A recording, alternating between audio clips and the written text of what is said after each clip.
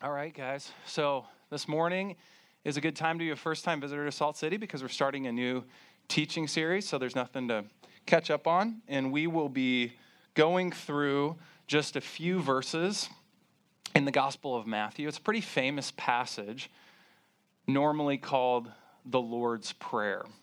And we're basically going to ask this question, how do I pray? Now, in a parallel passage in Luke chapter 11, the disciples who've been walking with Jesus for some time go to Jesus, noticing that he has this amazing prayer life, and they say, teach us to pray. And as I was thinking about this series, I thought, which one of us doesn't at times want to ask Jesus that question? I've yet to meet a Christian who is satisfied with their prayer life. I've never met somebody who I'm like, how's the prayer life going? And they're like, it's unbelievable. It is amazing. I think I've got this prayer thing figured out. So it's good for us as Christians to go back to the basics and to rethink and to relearn what we think that we already know. And so what we're going to do is open up a familiar passage and ask the Holy Spirit to show us some new things in that passage. So we're going to actually read Matthew chapter 6, verses 5 through 15. Matthew 6, 5 through 15. It'll be on the screens. Feel free to follow along with me. And when you pray, you must not be like the hypocrites, for they love to stand and pray in the synagogues and at the street corners that they may be seen by others. Truly I say to you, they have received their reward. But when you pray, go into your room and shut the door and pray to your Father who is in secret. And your Father who sees in secret will reward you. And when you pray, do not heap up empty phrases as the Gentiles do, for they think that they will be heard for their many words. Do not be like them, for your Father knows what you need before you ask him. Pray then like this: Our Father in heaven, hallowed be your name. Your kingdom come, your will be done on earth as it is in heaven. Give us this day our daily bread, and forgive us our debts as we also have forgiven our debtors. And lead us not into temptation, but deliver us from evil. For if you forgive others their trespasses, your heavenly Father will also forgive you. But if you do not forgive others their trespasses, neither will your Father forgive your trespasses. This is God's word. Now, one of the things that you'll notice right off as I read through this passage is the number of times that Jesus repeats the word Father. Now, to Jesus' original audience, this teaching would have been radical. In fact, Jesus was accused by the religious leaders of his day for calling God his Father, because in calling God his Father, they said he made God his equal. But what Jesus is saying in this passage is really important for us to understand. He's saying that the basis of a great prayer life is our understanding of who God is. If you don't grasp that it's possible for you to know God with such intimacy, that you would call him your Father, you can't begin to pray. So in other words, we have to get our doctrine right. We have to understand who God is before we can get our practice right. In other words, to pray rightly. So here's sort of the big idea that is going to pull this message together. We pray because God is our Father. We pray because a right relationship with God is possible because of what Jesus has done. We pray because Jesus teaches us to pray our Father. Okay, so we're essentially going to look at this passage in three different points. And we're going to see that there's two wrong ways to pray, and there's one right basis on which we pray. So let's take these one at a time. First point, a wrong way to pray, praying to be seen by people. Praying to be seen by people. Again, Matthew 5, verse 5 says, "And when you pray, you must not be like the hypocrites, for they love to stand and pray in the synagogues and at the street corners, that they may be seen by others. Truly I say to you, they have received their reward." So the Pharisees were these religiously elite people, and throughout the Gospels, Jesus has a lot of correction for the Pharisees. Pharisees were experts at using religion as a facade. So if you were to have walked around Jerusalem in those days, you would have seen Pharisees at the temple and on the street corners, in other words, in the most public places, praying loudly. And you might have thought, wow, those guys really have their prayer lives together. And your mind might have wondered too, if they can pray like this in public, what must their private prayer life be like? But Jesus, he wasn't fooled by the facade. Because Jesus knew their thoughts and their motives. He knew what their secret prayer life looked like, and he knew that their secret prayer life actually didn't exist. And so he calls them hypocrites. Hypocrite means a pretender, or actually literally, it means an actor in a play. So here's what Jesus says the Pharisees were actually doing. They're putting on these long robes. They're leaving home. And maybe on the way to that street corner or on the way to that temple, they're rehearsing what they're going to say. They've got this religious language that they're going to use. And maybe they even have like a talk to God voice. Dear God. He's saying, I know what you guys are doing. You're pretending to pray. You're pretending like you know God. But the reality is, you don't know God at all. Now, let's not be too quick to judge the Pharisees and say, I can't believe that they would be such hypocrites. I'm just glad I'm not like them. Because it's so easy for this Christianity thing to become a facade.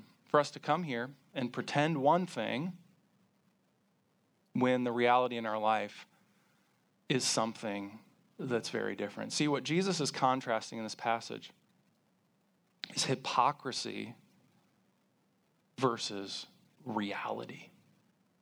Having a true and real relationship with God. Now, it's one thing to really be an actor in a play and pretend to be somebody that you're not. It's actually considered a talent. It's another thing when your life becomes an act. I remember when I was in high school, we used to have cast parties at our house for musicals and plays and those sorts of things because both my sisters were involved in the musicals and plays. And so you would go to the play, and there were these very talented people, and they would be in this play, and they would play these parts, and you would see their talent on full display.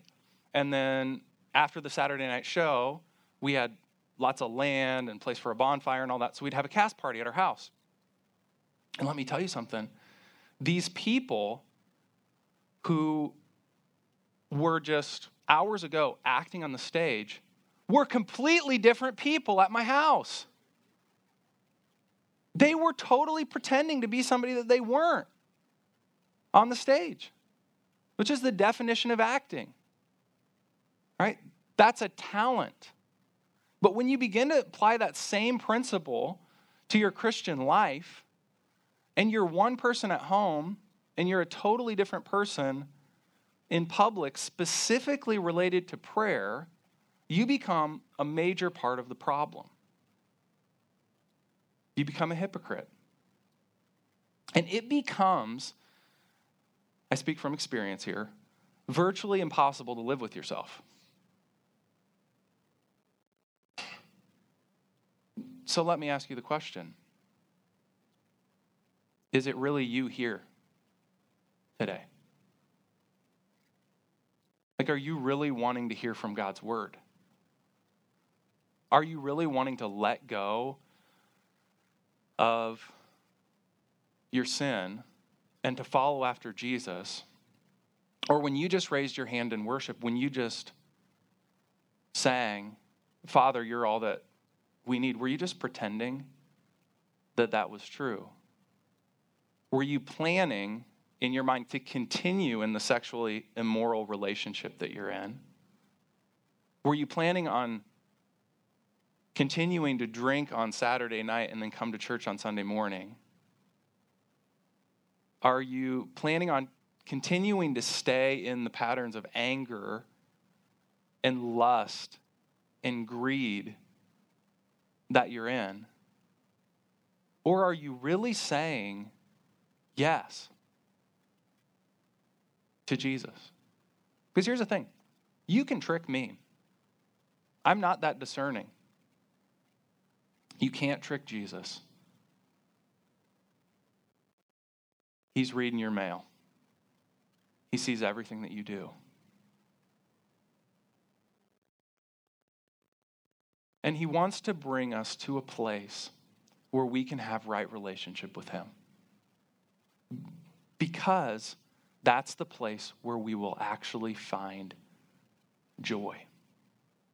Okay, maybe your issue is not as much with this religious facade and pretending. Maybe you're like, I'm really not that good at that. But maybe instead of praying to be seen by people, you're actually praying to be heard by a false God.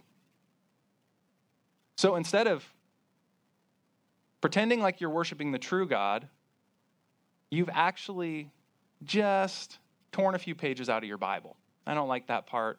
I don't like this part. So I'm kind of going to create God in my own image. Are you praying to be heard by a God, not the one true God? Jesus says this in Matthew 5:7. And when you pray, do not heap up empty phrases as the Gentiles do, for they think that they will be heard for their many words. Now, at this point, Israel is occupied by the Romans. And you've maybe taken a mythology class or something like that, but you know that the Romans worshipped a pantheon of gods. And so you had the god of the sun, you had the fertility god, you had all these different gods. And what the Gentiles would literally do is they'd go to these various temples and they would go to their gods and they would come before them with basically this babbling. And so this phrase that is translated in our passage, empty phrases, is actually an onomatopoeia. Okay, onomatopoeia is like the word sizzle. The word sizzle is describing something that's happening to bacon in a skillet, but it's also the sound that the bacon makes. Sizzle, right? Well, this word could best be translated the word babble.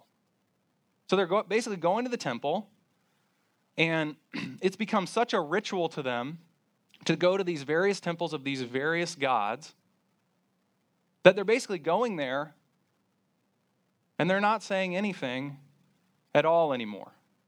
It's just empty phrases and empty words. And the reason that the Gentiles are going to these temples and they're saying empty phrases and they're saying empty words is because their gods aren't real gods. They're deaf gods. They're blind gods. They're not the God of the Bible who made people in his own image. They are the gods of people made in their image. I'll never forget visiting one of the largest Buddhist temples in China. And I remember walking around this Buddhist temple, and there were large statues made out of yak butter. And I just remember seeing these people come into this temple and fall down in front of their gods and babble. I remember thinking, it's yak butter. It's like falling down in front of a tub of country crock and thinking that it is going to answer your prayers. Christianity is not pluralistic. Christianity says there's one God, the God and Father of our Lord Jesus Christ, and every other religion on the face of the earth is a demonic lie. That's not popular. You go out into our culture and people want to say, well, all the religions are basically the same. Every road leads to the same God. We all have the same morality, and we're talking about the same God. So what's the big deal? Why don't we just all agree? Why don't we have these ecumenical councils? And why don't we just all come together and have prayer meetings? Because after all, religion is a good thing for society if everyone just sort of keeps it in balance. And what Jesus says is, no. Not if you're going to pray to me. Krishna's out. Allah's out. Buddha's out. You have to choose. God the Father is the one true God. Now we might start to think, okay, good thing that we are good, clear-headed Westerners, and we don't bow down to idols and have false gods. Let me propose to you that actually in our culture, there is a false god. And if I were to name this false god, I would call him or her the materialistic prosperity genie.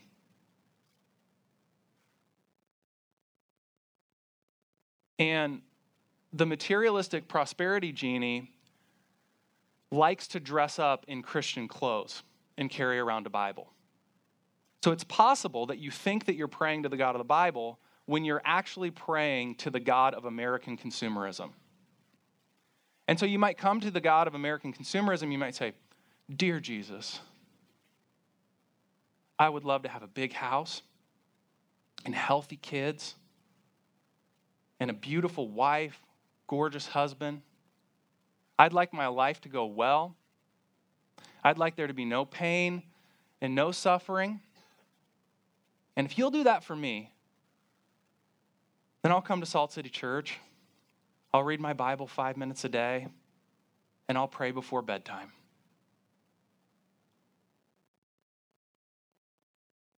Let me tell you, that is not the God of the Bible. That is not the pattern that Jesus lays down for us to pray. The God of the Bible will not serve your American consumerism. He will not serve the God of money. He does not want you to have your best life now. He wants you to take up your cross daily and to follow after him. Has prayer become a dear Jesus thing for you? I don't mean using the phrase dear Jesus is wrong. I'm just saying, has it become something that is essentially just mindless babbling, telling God what his agenda should be for your life, and just letting him know that you actually intend to stay the God of your life, and if he would just sort of leave you alone and give you what you want, that would be great. Okay, so if those are two ways of wrongly praying to be seen by people, this hypocritical way of praying, or praying to be heard by a false God, how does Jesus in this passage call us to pray? Here's how I'd summarize it. We are praying because we are seen and heard by our Father.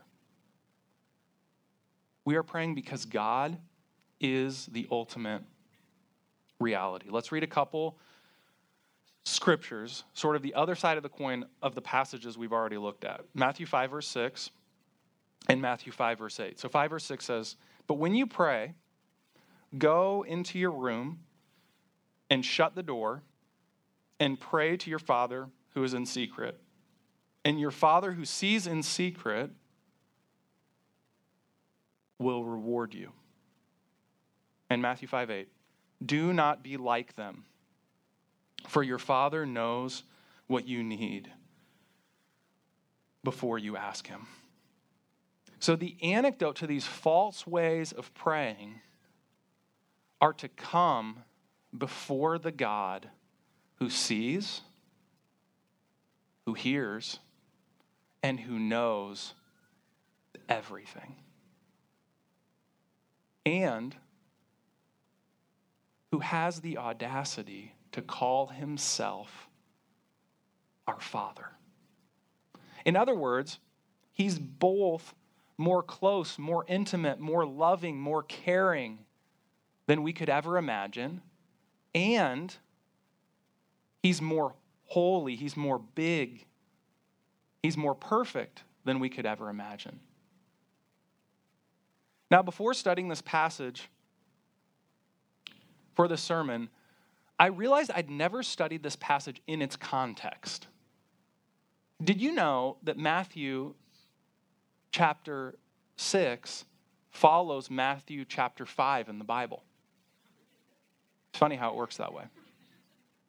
But this example of Jesus teaching us how to pray falls in the middle of a sermon that Jesus is giving called the Sermon on the Mount. And just before this section, in Matthew 5, verse 48, Jesus summarizes the sermon thus far.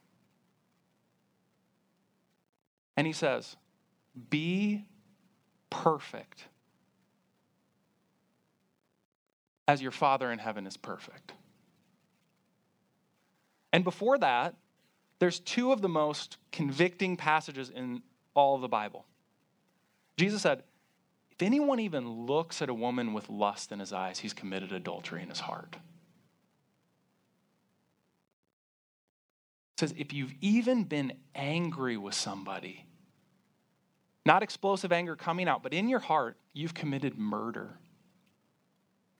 Jesus says, this is what it means to be perfect, like your Father in heaven is perfect. It means that even at the level of your motives and desires, you are godly. Do you still want to be seen and heard by God? Do you want him to see and to hear everything you do? Or would you rather have God be kind of like I am sometimes with my kids? So my wife gives me a hard time because I come from a long line of focused men. Got any other focused men in the room? Incredibly focused. My dad raised his hand. That's true. But I can literally be reading a book in a chair at my house and have a child 3 feet away from me screaming my name, and I don't hear them. And my wife will be standing in the kitchen, and she'll be trying to get my attention. My kid will be trying to get my attention, and I'll be enjoying a good book. Cup of coffee. It's a great talent to have, actually. It's amazing. And sometimes this has actually happened with my kids. They've learned that this is how they get dad's attention. They grab my face. They will grab my face. I have vivid memories of this, and they'll get right up in my face and be like, Dad! And it doesn't even sound loud to me in the moment. I'm just like, oh, hey, what's up? And then my wife's like, they've been screaming your name for 7 minutes and 37 seconds.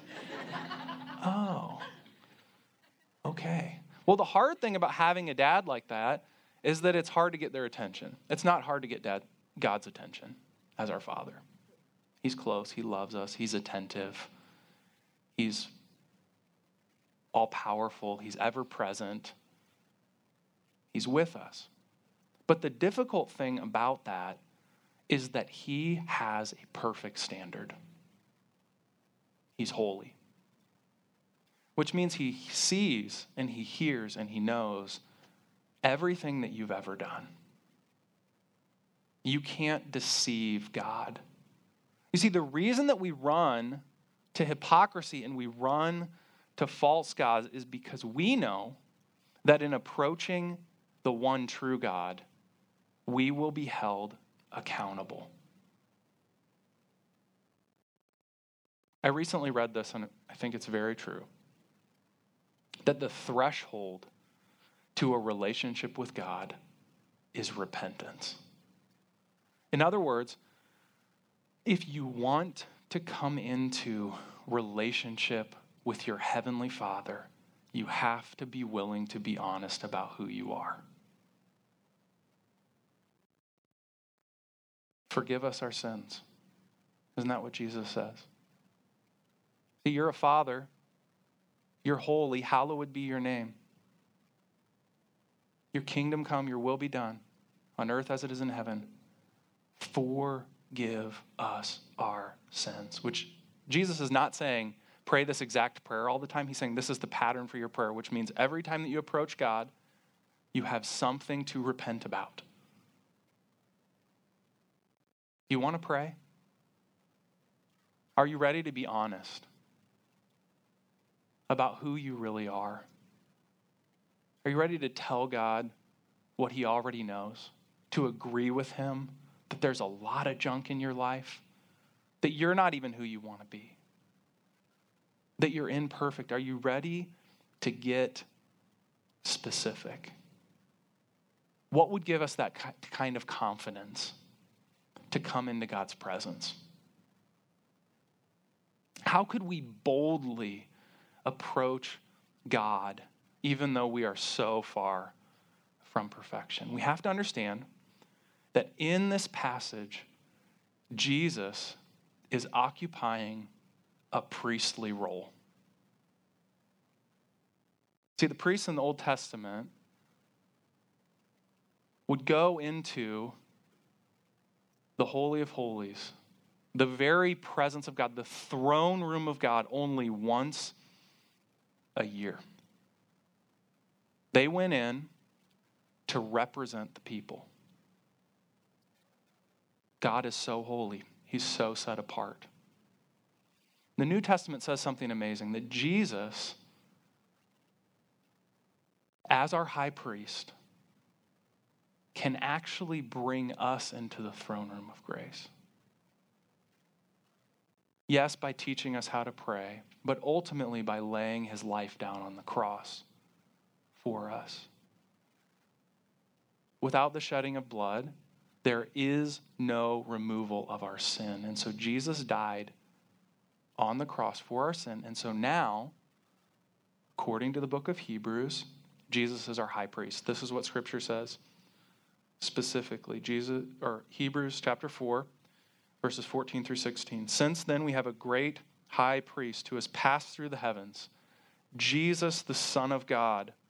Let us hold fast our confession. For we do not have a high priest who is unable to sympathize with our weaknesses, but one who in every respect has been tempted as we are, yet without sin. Let us then with confidence draw near to the throne of grace, that we may receive mercy and find grace to help in time of need. Here's the good news. It is not on the basis of our goodness or our righteousness or our obedience that we approach God as our Father. It is on the basis of Jesus' goodness, Jesus' righteousness, and Jesus' obedience that we approach the Father. He can bring us into the throne room of God's grace. And we can be absolutely sure that although we are presently sinful and super messed up and we struggle with anger and lust and a host of other sins, we can be sure that when we come to God with brutal honesty, that He will actually accept us. Isn't that what we're made for? To be both known and loved. What our culture offers us is to be loved without being known. The Bible says you can both be known in the depths of all of your depravity and loved at the same time. Amazing. That's the good news of the gospel. So let me answer one pastoral question. And part of the reason I want to answer this question is because it's something I've been wrestling with. Okay, so you believe that. You're in relationship with God. You come into the throne room of God's grace. You present your requests before God, and God says no. Then what? How do you deal with that? How do you deal with wanting something so badly and God saying no? You guys know, this is the first time I preached since my son Jude died. So I attended my son Jude's funeral. And I prayed countless times that God would heal him. And God said no. So let me read for you my reflection on God saying no. And I hope that it will be a help for you as you process your no's. Death feels like the end. The tiny coffin was perched on a green pad covering the dark pit. My 4-year-old twin daughters cried loudly, piercing the warm summer air. One of them wailed that she would never see baby Jude again. 5 months of agony followed by this. Countless prayers from countless saints had come before the throne of grace for God to spare my boy. God said no. The lid to the coffin was now sealed with glue. Jude's little body, clothed in a gray and white striped shirt, gray cords, and fuzzy gray boots, lay trapped beneath, motionless. Death had spoken. I stood silently around the small white prison, surrounded by family and friends, as my good friend Mark read God's words. What is sown is perishable, what is raised is imperishable. It is sown in dishonor, it is raised in glory. It is sown in weakness, it is raised in power. It is sown a natural body, it is raised a spiritual body. If there is a natural body, there is also a spiritual body. And I believed. Not that this sowing would not be deeply painful. Not that my son was vaguely in a better place. Not that all of my questions would be answered in this life, but that in the blink of an eye, after my precious boy was lowered beneath the Minnesota soil, he would rise from death. I believed that this lowering and this bearing and this palpable horror was preparing for me an unimaginable splendor.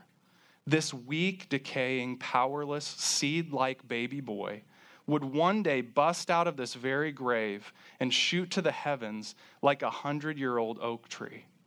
Seeds become oaks. Natural bodies become spiritual bodies. Dead babies, unexpectedly lost, become resurrected splendors. And one day, in the not-so-distant future, I would lay eyes on my imperishable Son. This thought darted from my mind to my heart like lightning. Nothing in this so-called life is imperishable. What glistens fades away. Moth and rust destroy. Tragedy strikes. Long, full lives end in hospital beds, writhing, then dying. It all comes to a bitter end sooner or later. And so, just the promise of an imperishable Son, a Son who could not die, filled me with such longing, such peace, and such wonder that it brought my mind and heart to a previously unimaginable clarity. A spiritual perception of humanly imperceptible reality flooded me. What no eye has seen, what no ear has heard, and what no human mind has conceived, the things God has prepared for those who love him. These are the things God has revealed to us by his Spirit. The Spirit searches all things, even the deep things of God. One day, my son Jude would stand before me in indestructible brightness. I would look into his big brown eyes. I would delight in his unforgettable smile. Every tear I would shed on the long road of grief, trusting grief, hope-filled grief, would matter in the end. All things new, no more tears, an impossibly majestic reunion, glorious gain. To lose him and to see him again would be greater than to have never lost him at all. This seemingly frozen moment of time was not the end of my hopes and dreams. Death was not the last word. Death was only the dark side of a beautiful story. A story that some people scoff at, but that I deeply and humbly bow my life before. God so loved the world that he gave his one and only Son. I had pleaded with God for 5 months to spare my son. He willingly gave his Son for me. Jesus asked God to spare him. God said no. God did not spare his own Son, but gave him up for us all. Jesus suffered an indescribable horror on the cross. His Father looked on as he died. He breathed his last. He was buried. God knows what it's like to stand beside the grave of his Son and weep. God knows my pain through experience, and he is the author of my hope. Jesus was in that grave for 3 days. He became a weak, decaying, seed-like human being. But like a seed destined to die and become a redwood of fairy tale-like proportions, Jesus died to become the firstborn imperishable Son. He died to never die again. His life is eternal. It is on this Son that I rest my future. Everyone who delights that Jesus' bloody death was for them and that his resurrected life was for them will live forever. Fittingly, my son Jude's name means praise, a lifelong reminder that we always have this otherworldly good news to sing about. And so, in my darkest hour, I stood with my wife, Melissa, our 5 living children, and my family and friends around Jude's tiny coffin, and I raised my hands to the God I love, singing, "There in the ground his body lay, light of the world by darkness slain. Then bursting forth in glorious day, up from the grave he rose again. Come, Lord Jesus." See, when God says no, it's not the end of the story. We are part of the greatest story that has ever been written. We can come before the throne of grace with confidence, not that God is going to answer our prayers how we want him to, but that he is going to answer our prayers in the best way possible, in a way that will blow our minds in the end. Let's pray. Father God, I submit my life to you again.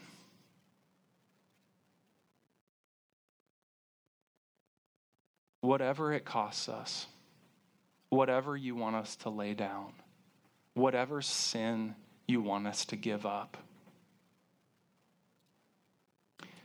would that conviction not just come for a fleeting moment, but God, would you lead us to forsake our old life, to live in the newness of the life that you have promised? to us, to live in a reconciled relationship with God our Father, and to seek to be perfect as our Father in heaven is perfect, to live lives of obedience. God, would you lead us to repentance, a repentance that the world looks at? They say, I've got to have that. I've got to have a clear conscience like that guy. I've got to know God like that guy. Would you change our lives, God? In Jesus' name, amen.